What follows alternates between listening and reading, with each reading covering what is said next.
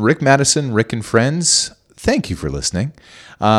Today we're going to be learning. It's going to be a journey. It's going to be a wonderful learning process. And this fellow came into my life through another friend, Mark, and he said there's an author. He's written a pivotal book, and you should really talk to him. So here we are.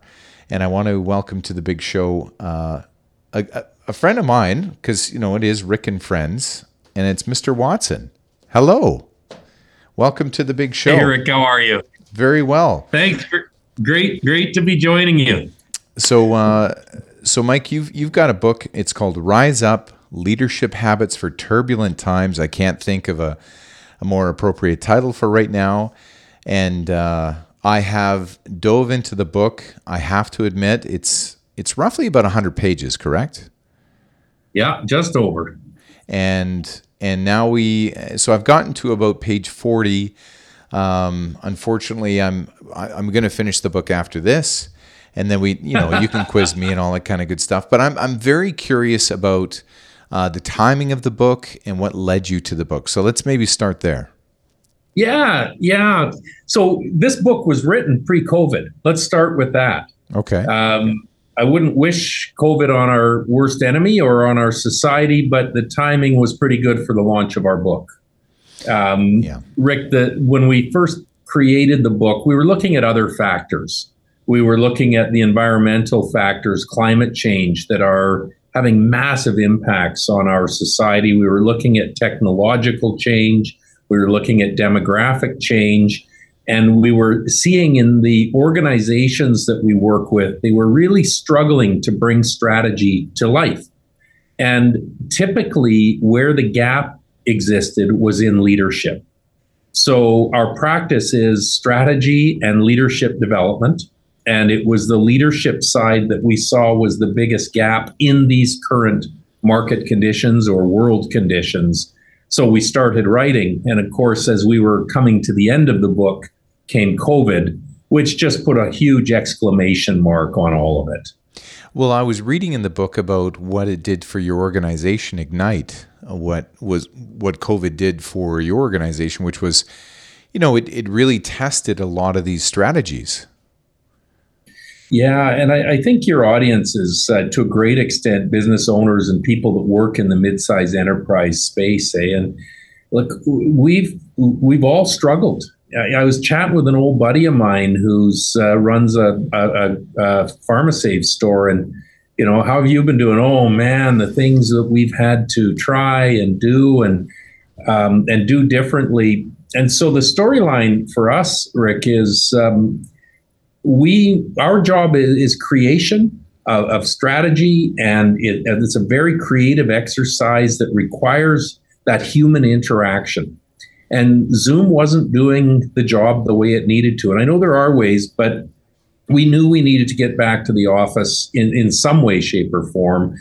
I was also really concerned about the mental health of our people because of the isolation effect of COVID. Mm-hmm. And, with the best of intention, shared with the staff that I think it's time we get back. And honestly, it was with the best of intention. And the blowback was unreal. The blowback was unbelievable. And I learned a big lesson through that. And when I look back on what went wrong, it's that I didn't stop. In the leadership book, in our book, it says, demonstrate that you care, demonstrate that you're listening. I do care, and I was listening, but I didn't demonstrate it. So it's, and oh man, the blowback, and I felt like a heel, and we did circle around and we got it all back on track, and we're now hybrid. But for us, COVID was really tough. We had moved into new premises on March the 9th of 2020 was our occupancy date. The new premises were 5 times the size of the space that we left. We'd hired some more staff. We'd increased our complement by 20%. So think of the massive hit to our overheads.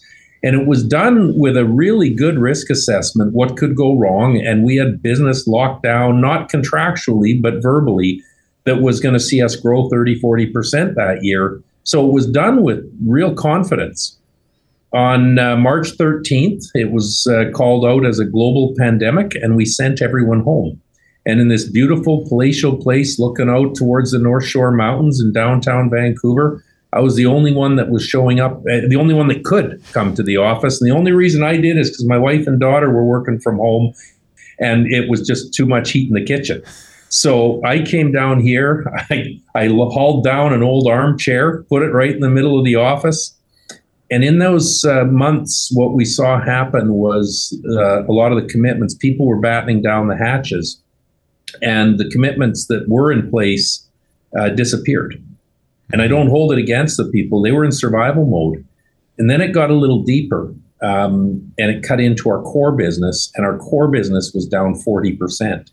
So we've now increased our overheads by 25, 30%. We've dropped our top line by 40%, and we were bleeding like you wouldn't believe, as many businesses were.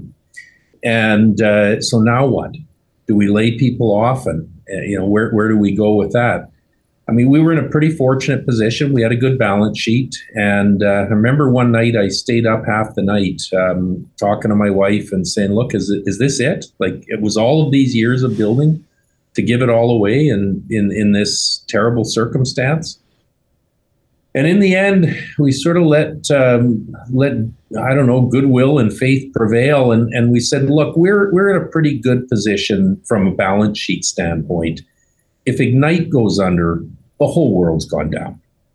So we just had to have faith. And it sounded like you floated some employees during that time too. Yeah, well, we kept every employee. So I came to work the next morning and did an announcement that there will be no layoffs and no salary rollbacks. And we started talking about what we wanted to be when we emerged from COVID. So I said, if we have to start cutting back, if our liquidity's gone and we got to start cutting back, I can start with my salary, and then we'll start by going across the board. And we laid out what we would do in the event of. But we've really focused our efforts on what do we want to be when COVID is over, and that's the strategy side. What do we want to be when it's over? What is our floor, and what do we have to monitor, and when will we make changes if it gets worse than that? Well, I think that's part of the reason why I liked the book Rise Up, was because you really do try and break it down into examples. You talked about that one family that had a national, they were engaging you on both sides, and they had two managers, I guess, that were from the same family, and one was regional and one was national or something like that. And you talked about how one really pivoted and really followed some of the tenets of the book, and the other one, was slower to come to the party, one could say. And it seems to me, and again, I'm not generalizing, we'll dive more into some of the strategies, but it seems like ego, like if you have and I'm gonna call it what it is. If you have an ego and you're a leader and you're an alpha and you're a hard charging, you were successful, it's probably very tough to back it up. And you mentioned this in the book, that getting that buy-in factor is so key, but it's almost counterintuitive for that kind of leader, it seems. Oh, I mean, you just nailed it, Rick. You just nailed it. And healthy ego is a good thing. That's that confidence. That's that belief in self. But ego can become very negative as well. And there's lots of literature around that, the bad ego, and that's driven by insecurity. And, you can get into gender a little bit with this discussion. I generally shy away from the gender conversations, but in this particular one, we really have seen empirical evidence to say that it holds. And this is male leaders, mm-hmm. especially sort of in their 30s and 40s. We've been trained to be right, that leadership is be right, be smart, work hard, don't show emotion, unless it's anger. We're allowed to do that.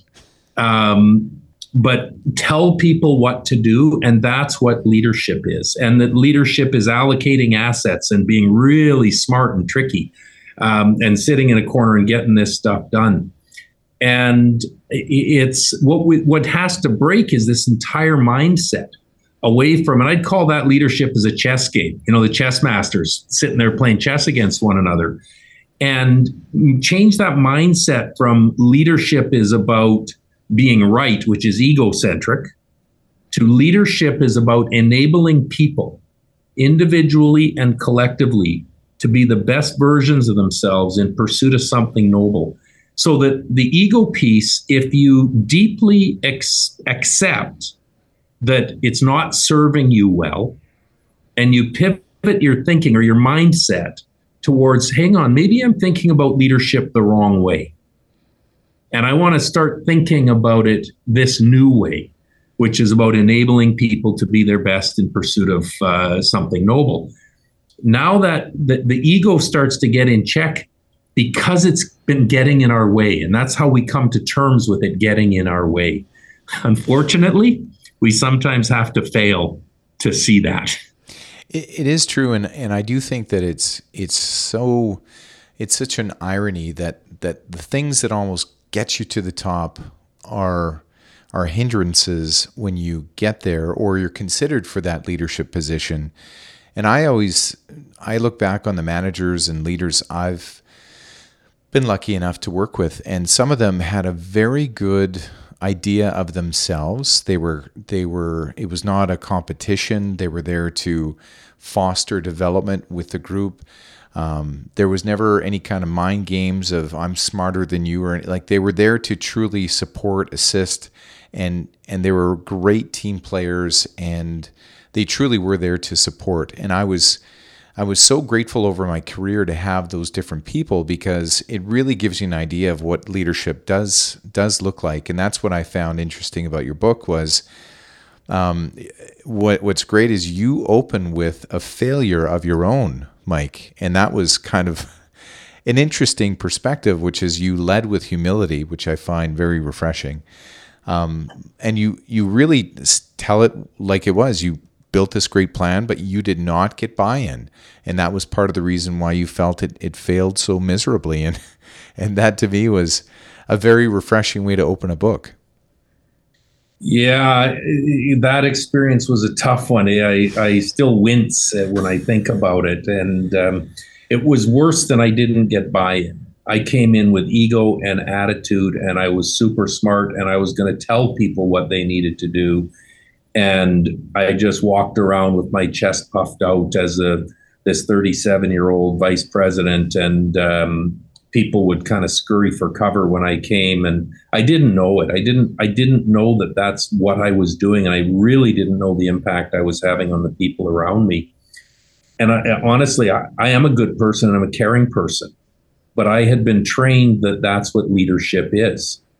And I believed I was doing what was best for the people in the organization. And it was only the failure that came through the business results that allowed me to wake up and see how misguided I was. And I'll forever be in debt to the person that had the courage to look me in the eye when I asked the question, why don't they get it? And she says, because they can't stand you.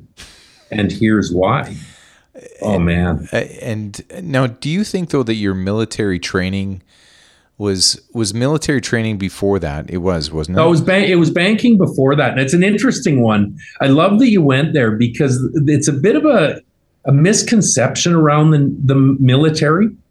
When they get on a mission, they're super clear. Mission clarity is abundantly clear. But this whole and then you shift into command and control mode, but it's for a very short period of time. What's interesting is what happens before the mission in the military, and the amount of input they receive from multiple stakeholders to ensure that they're considering all the different perspectives before they lock down the mission. So when they actually go into the mission, everyone knows they've had the ability to weigh in on where they're going and how they're going to get there, what they're doing, why they're doing it, and how they're going to do it. And so they're actually going in with a tremendous sense of clarity. So it's a societal thing where we've caught this command and control military leadership. What I've seen since is I've worked with some great military people. In fact, the co-author of our book is a sub-lieutenant in the Royal Canadian Navy, top of her class logistics officer.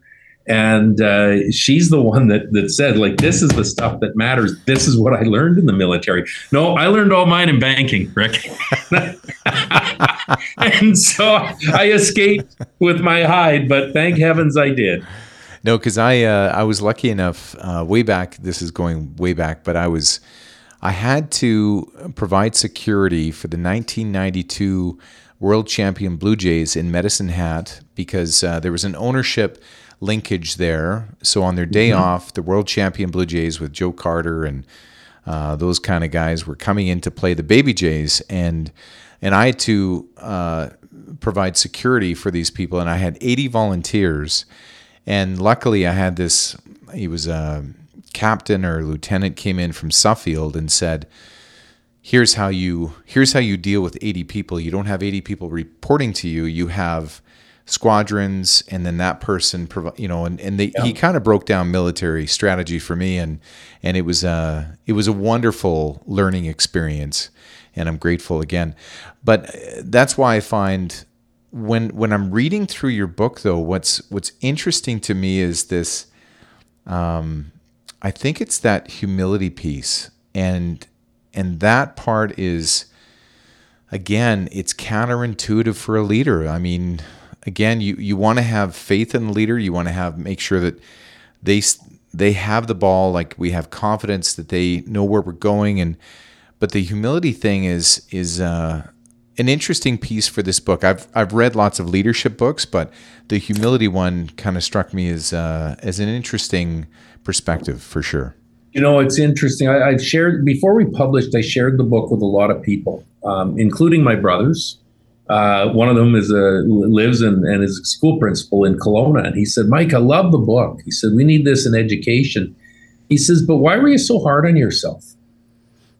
Like, because you actually weren't nearly as bad a leader as you portrayed in this book. And my response was, oh, Marco, no, I was.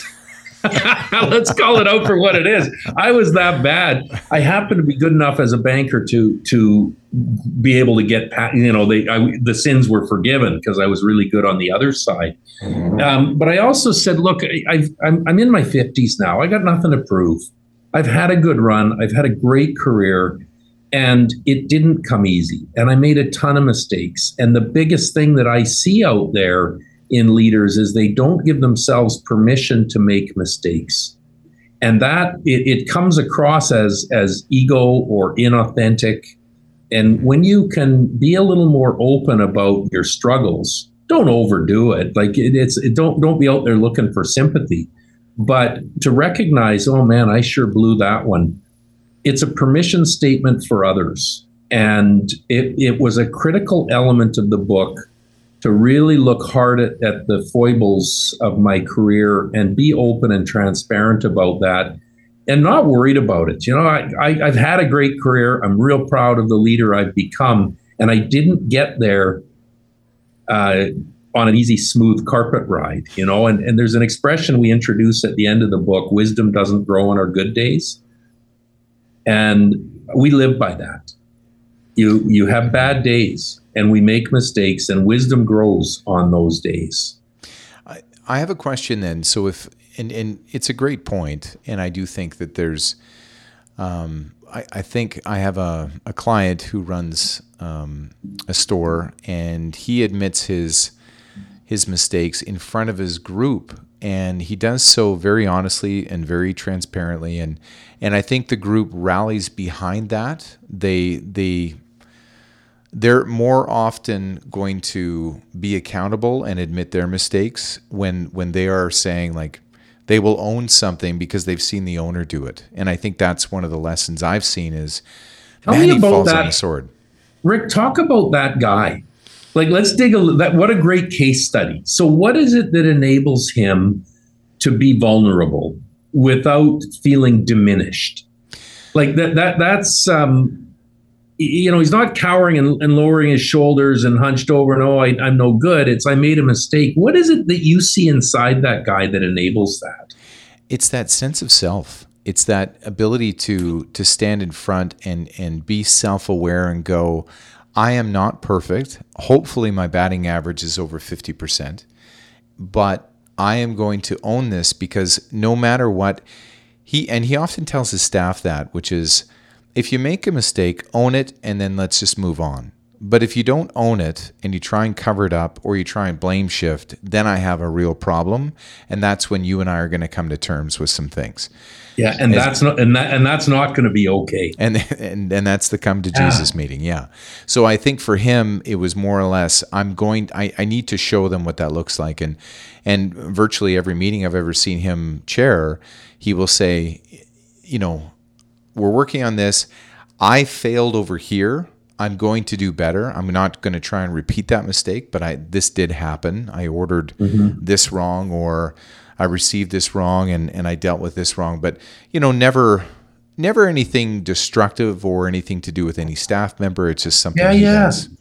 Can I go back to that? What you've described in this person, it's the second time on this call you've referenced the sense of self. Mm-hmm. And so I get to use these calls to learn and build my storyline, and that sense of self, and I'm not perfect, is so powerful, and that's okay. Like the way you described it, Rick, I have a real strong sense of who I am. I'm not perfect, and I'm okay with that. That's the sense of self. If more leaders could embrace that in that gentleman that you're referring to, my gosh, our workplaces would be vastly improved. They would be, and it takes a while to get there. And I think that's part of the experience and the journey and all that kind of good stuff is getting a few wins under your belt. So like you said, when your brother came back and said, you weren't that bad, but you had to build, I think, a resume that had those successes for you to actually feel like, I'm going to openly admit those, because overall, my body of work is actually pretty good. And I think that's the one thing that you've kind of come to terms with is, overall, I think I did okay. And that's why I think it's easier. But I think and I'm going to, stereotype, but 20 and 30-year-olds who don't have that body of work to look back on, or that legacy, probably going to have a tougher time, because they don't have that feeling that I've gotten more wins than losses, so I can admit my losses more readily. Yeah, gosh, I love that. And what's going on in my mind is you've just defined your job and mine. Okay? And any leader that's out there is to help people understand that you are great. You are great. Your intrinsic ability is amazing. What you have just inside is absolutely remarkable. What you don't have is experiential skill. So let's not pretend that we do. Let's build it over time, and let's be open and transparent about that. And every one of these experiences is building your resume for the future. But what you've really called out is these young people that are coming into their careers that haven't had the scars, they haven't got the resume, they haven't had the successes, so they don't know. We're blissfully ignorant.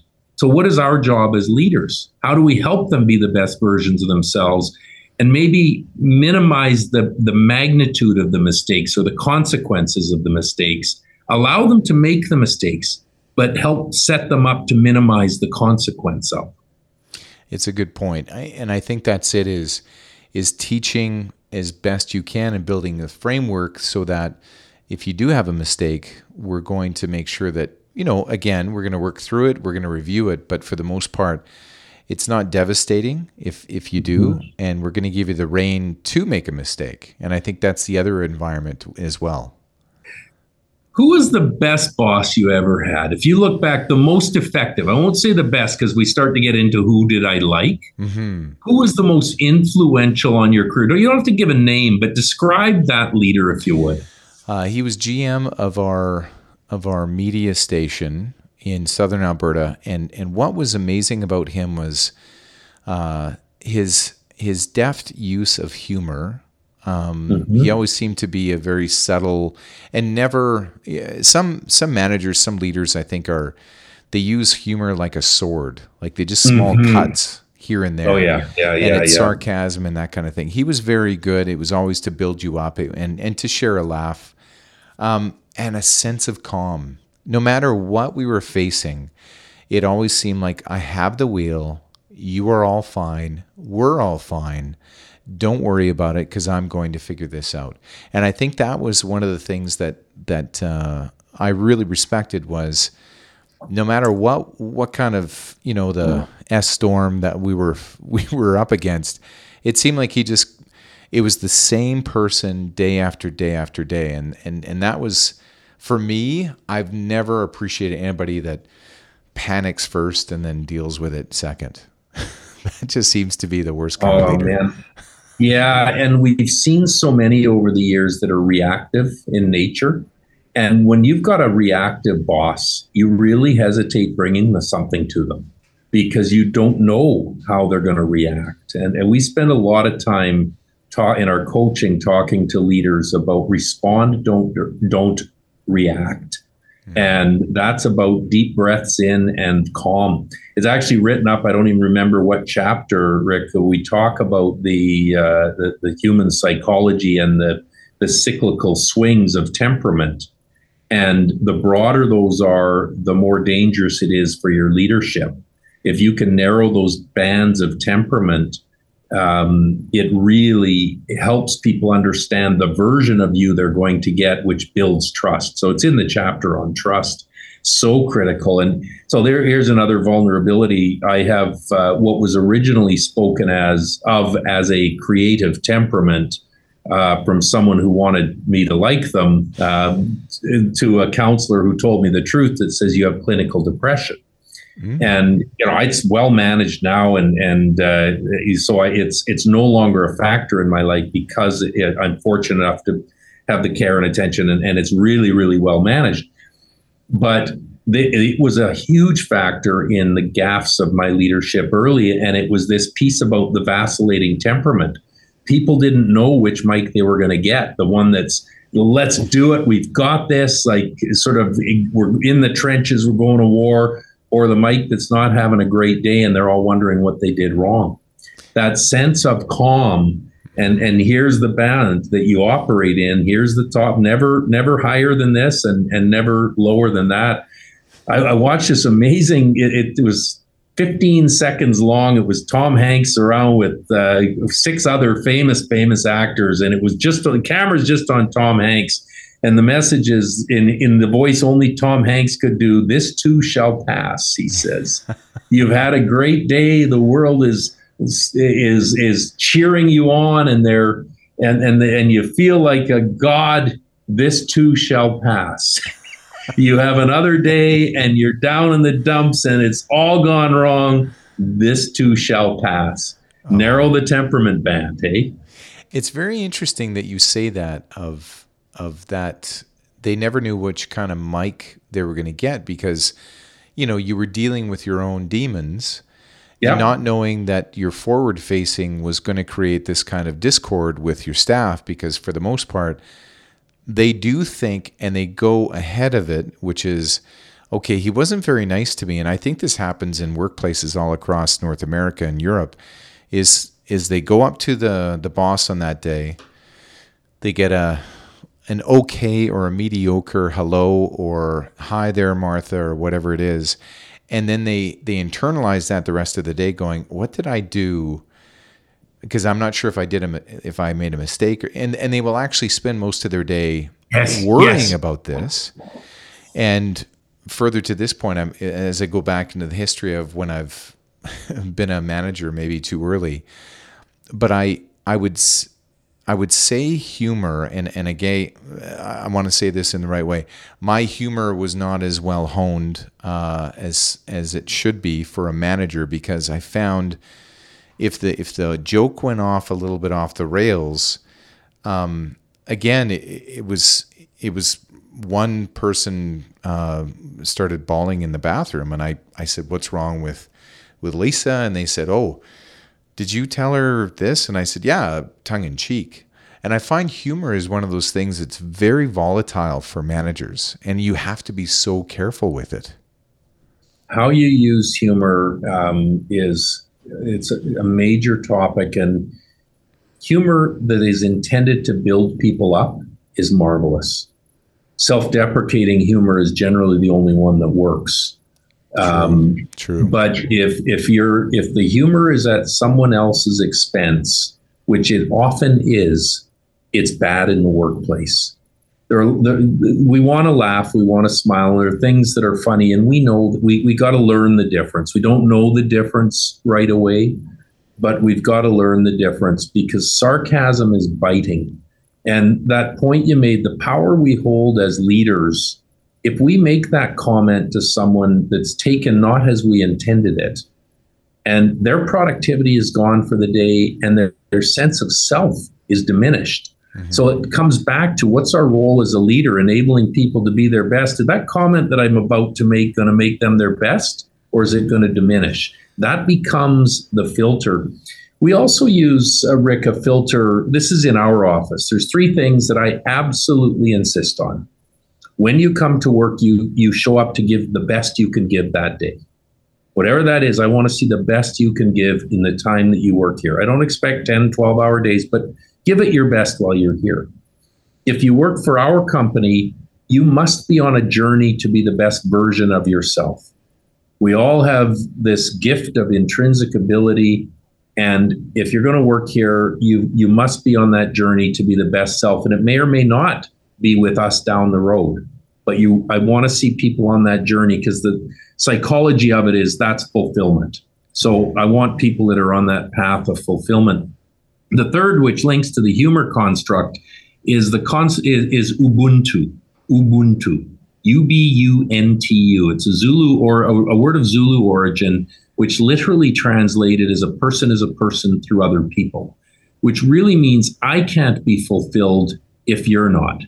In simple terms, we talk about a parent can never be happier than their unhappiest child.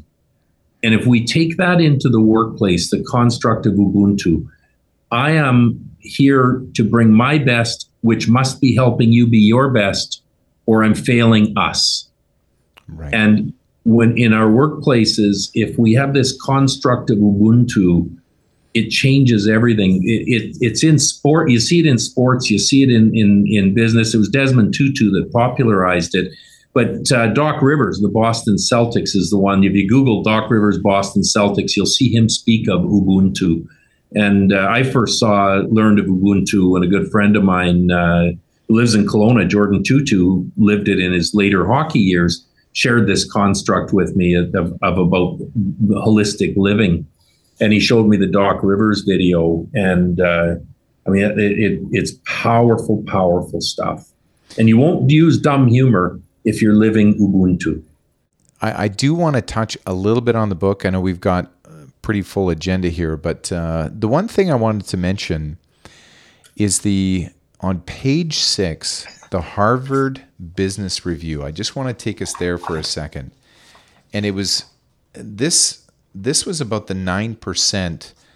Yeah. Love that story. Like that kind of blew me away. So for our listeners, we should build the context for this, but I'm reading through this, and it was essentially, I can't remember, 4,600 businesses were surveyed, and only 9% made it or had any kind of gain through recessionary times. And that, to me, I found incredibly insightful, and really it's a great perspective for the book, which is it is really difficult to bring your business up through an economic recession or downturn or any kind of, which makes sense, but 9% doesn't seem like a lot, I guess. Yeah, it was a study done in 2000, authored by the gentleman who's now the dean of Harvard Business School, Dean Noria. And there were 2 others involved in this study. You're right, it was 4,700 companies surveyed longitudinally over a period of time. And they mapped them through these companies through 3 recessions. So the turbulence they were studying in their report was purely economic. So it was recession, but it impacted these industries differently. So then they did the cross-sectional analysis, and they said, so what were the stats? And the stats are remarkable. 3 years later, 80% had not regained pre-recession growth and profitability. So 80% of them never got back to where they were before. 40% hadn't returned to absolute pre-recession profitability, never mind growth. 40% never even got to the profit they were before. And only 9% came out of the recession doing better than they were doing before the recession. So then the study goes on to explain what they did differently. And the way that this case is written, they talk about the strategic things they did. But we went deeper on it and started to ponder what were the leadership things that must have taken place in order to enable it. And I'm so pleased you touched on that because, Rick, when we were writing the book, we were talking about leadership and we linked the construct of resilience in turbulent times. My colleague and co-author, Ali Groview, she said, Mike, I'm not sold. Like, how does this truly create resilience? What's the business case for this? And Ali is, like, she's brilliant, just academically gifted, and she's such a great leader. And she wasn't going to put her name on something that didn't ring true. And it was this study that we had anecdotal evidence, but there was this empirical basis to the storyline that says when crisis hits or turbulence hits or negative circumstances hit, you have to mobilize your people differently than you did before. And they have to have the courage to stop doing some things and to do more of other things. If you're going to do that, you need incredible transparency and you need incredible courage. And you don't get that without great leadership. We've got the economic times of today. We were working with a very, very large home construction company in Eastern Canada. So they build thousands of homes a year, and the economic conditions are very negative to that sector right now. The higher interest rates, they're talking about 50% or more reduction in market for new homes. Mm-hmm. They're going to get hit really, really hard. And I was so inspired by these leaders who emerged from that saying, we have to be clear on where we invest, and we have to be clear on where we curtail. But more important from that session is they walked back from the strategy and they said, but let's step back and let's examine how we lead. They chose to look at how they lead first before they got into what will we and where will we invest and where will we curtail. And I guarantee they will be part of the 9%. It is so worthwhile. I believe that too. And I think part of it is when I look at across the board of all the great business owners that I've ever met, and a lot of them, whenever they see a recession, they see opportunity in that recession. They see the value of a property or value of a commercial building or buying equipment that's been depreciated based on people selling it off. Like, I know about a flooring client who always buys up anybody that sells off flooring at 10 cents on the dollar, and he holds on to it because it's got a lasting shelf life. Like, there's these people that doubled down in COVID who actually got to experience the growth of COVID because they saw an opportunity. It's like that Alberta farmer when I asked him how he did so well with cattle. And he says the best way to make money with cattle is buy it right. And what he meant was, whenever I see a good deal on a cow, I know that cow is always going to be a great investment, but how I buy it is how I make money on it. And with a lot of my clients, they will see a recession coming and they will actually pick it apart and go, where can I see the horizon? And I'm going to go after that.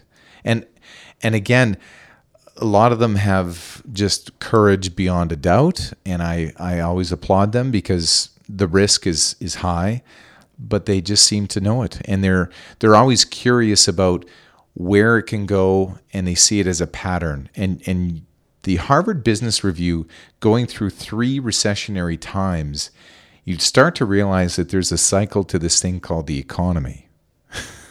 Like, there might just be a cycle, you know? You think, eh? It may just happen that way.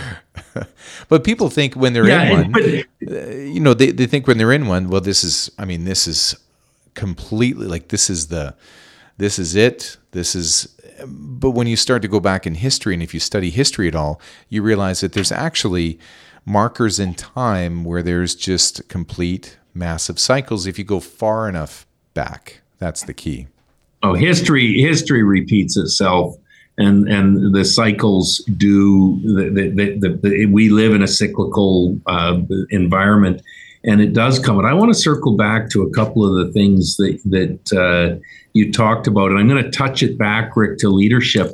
These folks have this sort of extra sense of opportunity, and they do. And the industrial psychologists will tell you that the great entrepreneurs, they're always a bit idiosyncratic. They're always just a little different from the rest of us, because they do the counter cyclical, and they don't even think about it. They just do it. So they're wired different, and God bless them, and we need them because they help grow our economy.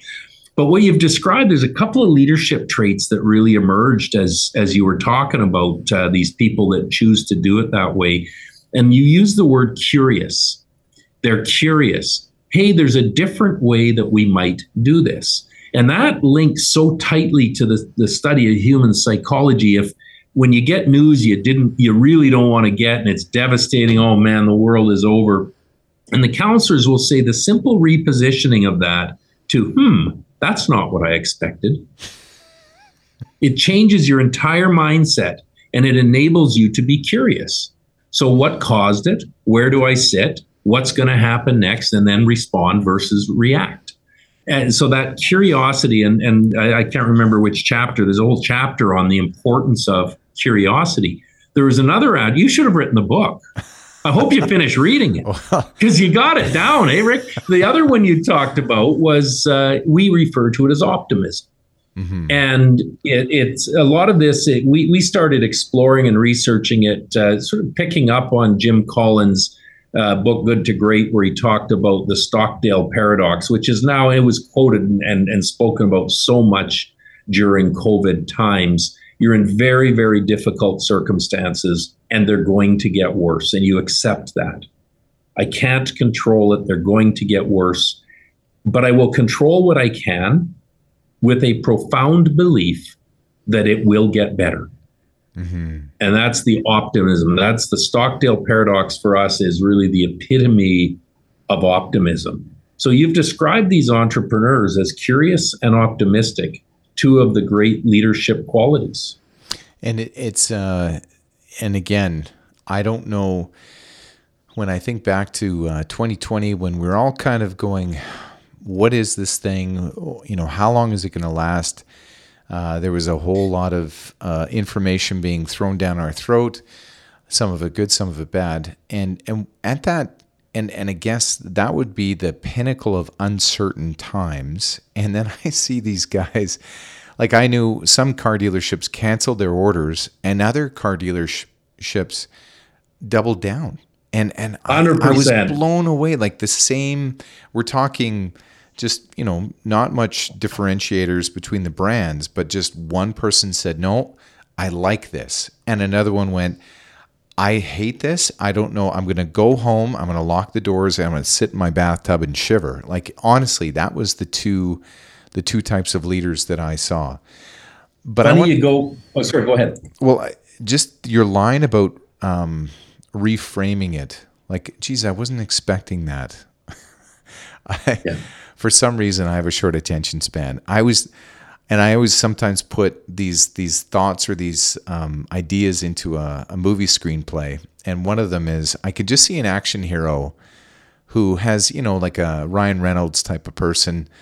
Yeah. Who just keeps saying that. Like, just, he's ultimately effective, but he just keeps saying, I didn't think it'd go that way. I could just see that. Anyway. Yeah.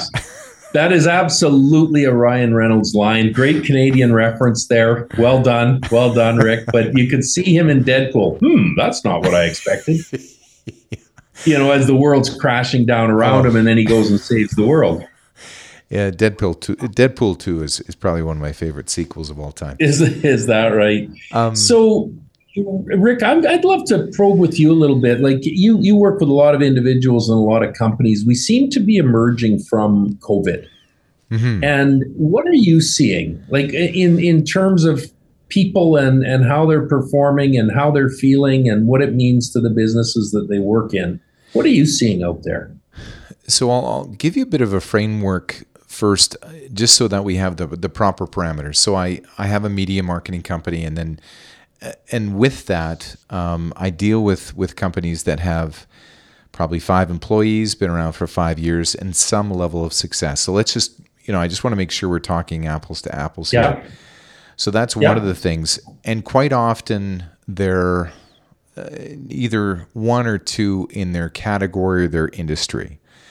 And I have an ophthalmology he's one of those businesses that was, probably one of the smarter people I've ever met in my life. Top of his class, also a very robust triathlete, so very competitive person. And one time, it was actually during COVID, that he was ordering a new laser for eye surgery. And I said, well, what's wrong with the old one? And he says, nothing. And I said, well, why are you ordering a new technology piece when the other one was working just fine? He says, because I knew there was a better one out there.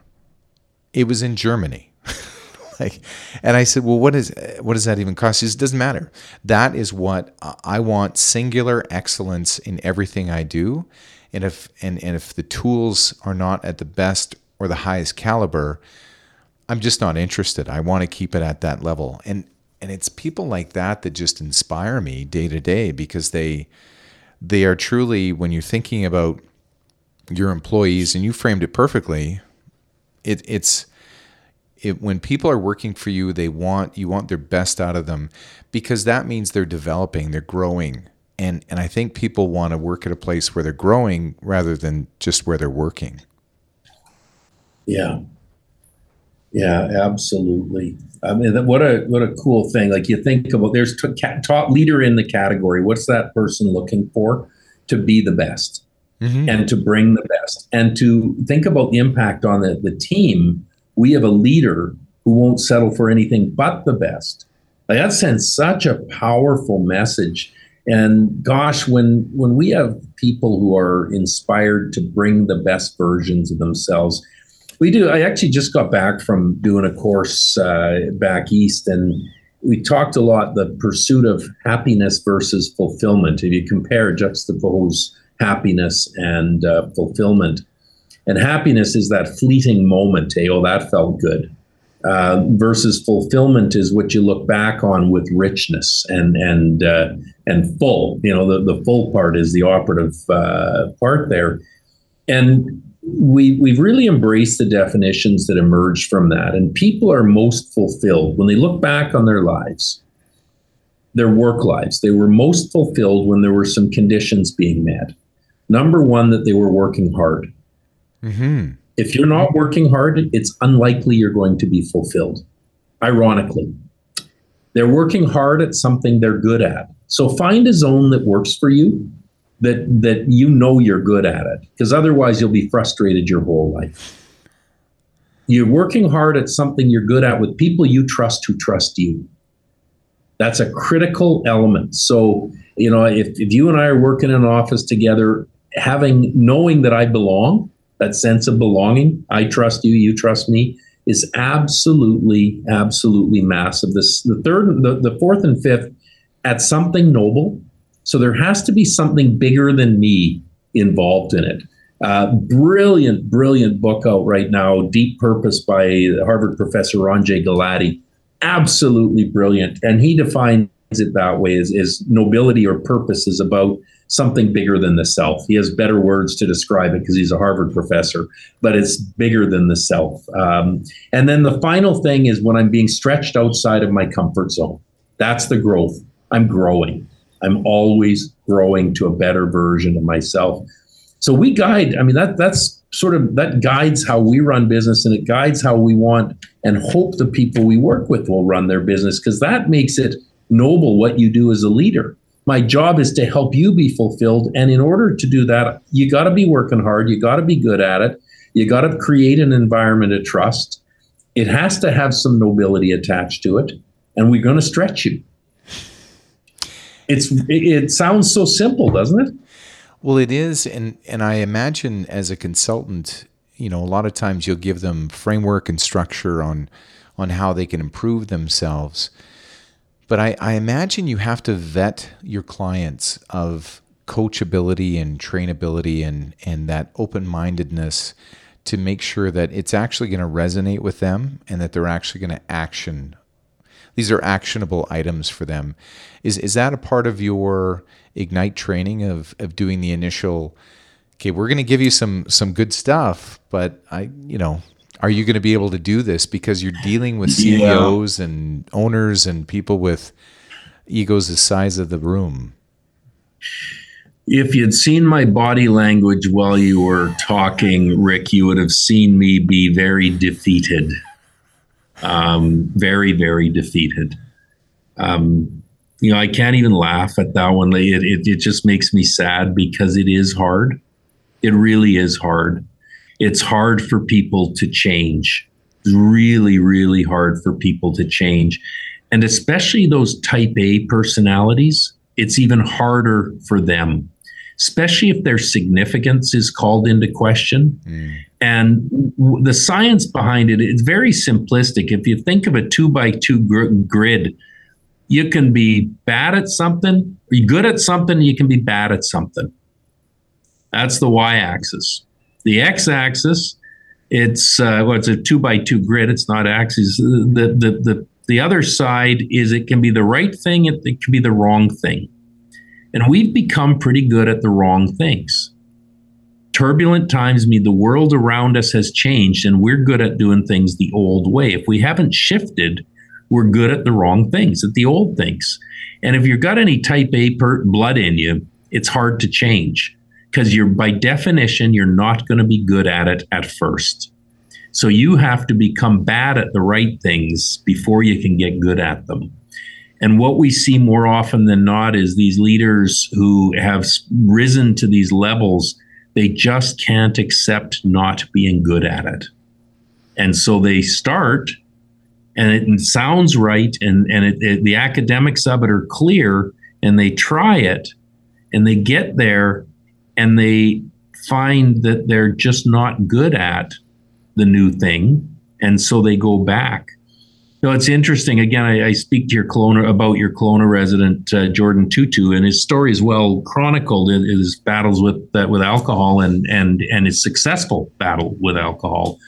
And I was sharing with him this business construct of the old things and the new things and being good at it and being bad at it. He calls me Waddy. He says, Waddy, that's exactly it. He says, that was my battle with alcohol.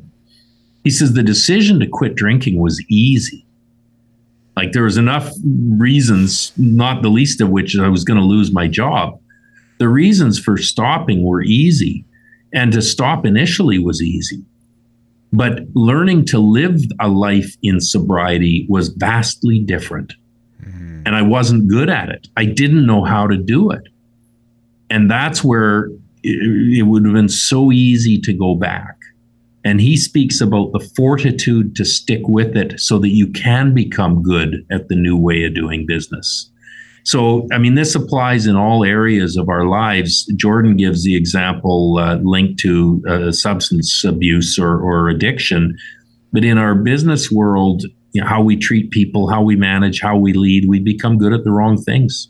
And it ain't easy to stick with it and get good at the right things.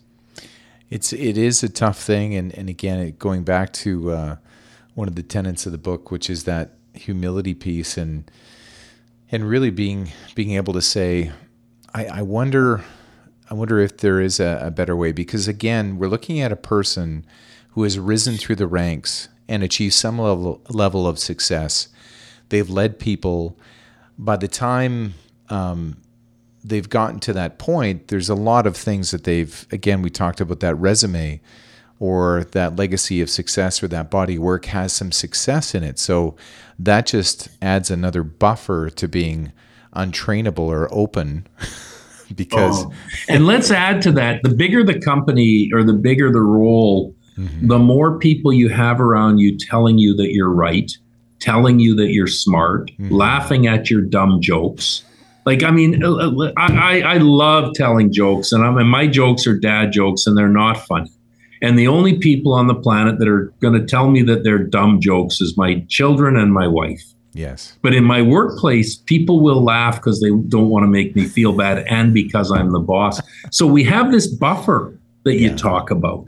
And if we're not exceedingly self-aware, we start to believe our own press releases. We've risen to this level. We've got people telling us we're right, and there will always be someone who will agree with you if you're signing their paycheck. It's very true. And that's why I think a lot of musical artists come out with a great album, and then the second and third one suck. And it's because I think they have an entourage that says, no, listen, dude, awesome. Like, you killed it. And everybody else in the room is going, this is awful. Like, this is garbage. But I think that's why those true artists, like the big icons of our time, they're musical geniuses. That doesn't hurt. But I think a lot of times these musical artists get into any kind of success, get some play, and all of a sudden they can do no wrong, and they don't have anybody grounding them like your wife and kids do. You know what? And they're merciless. But I love, you're spot on, and I'd not thought of it in the terms of the performers and the artists. But you're right. And how could that album have been so great and creative and new and fresh, and they come out with such crap after? And it's got to be an element of it where people are saying, "Oh, you're the best. Just do what you do. You just keep doing every note they sing. They say is the best note that you've ever heard." Absolutely. That is what happens. And it's, it actually goes back there. It's Alexandra the Great and Marcus Aurelius, two famous historical figures who were world conquerors and led great empires.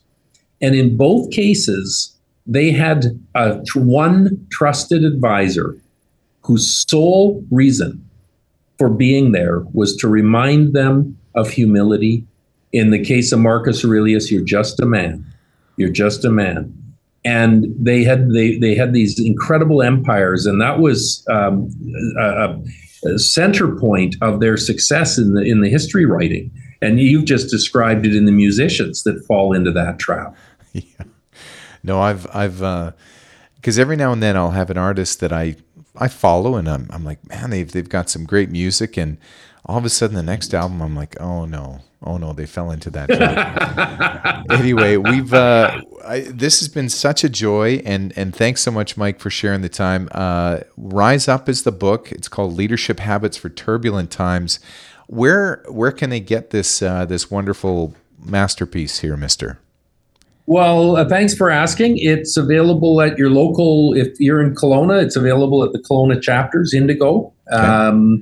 It's available through Amazon, and it's available online through Amazon. It's also available through our website, ignitemanagement.ca, if anyone wants to order a signed or personalized copy. Wonderful stuff. Well, I got to tell you, we'll chat again, because the time just flew by, and I appreciate it so much, Mike. Thanks so much, Rick. Real pleasure. Take care.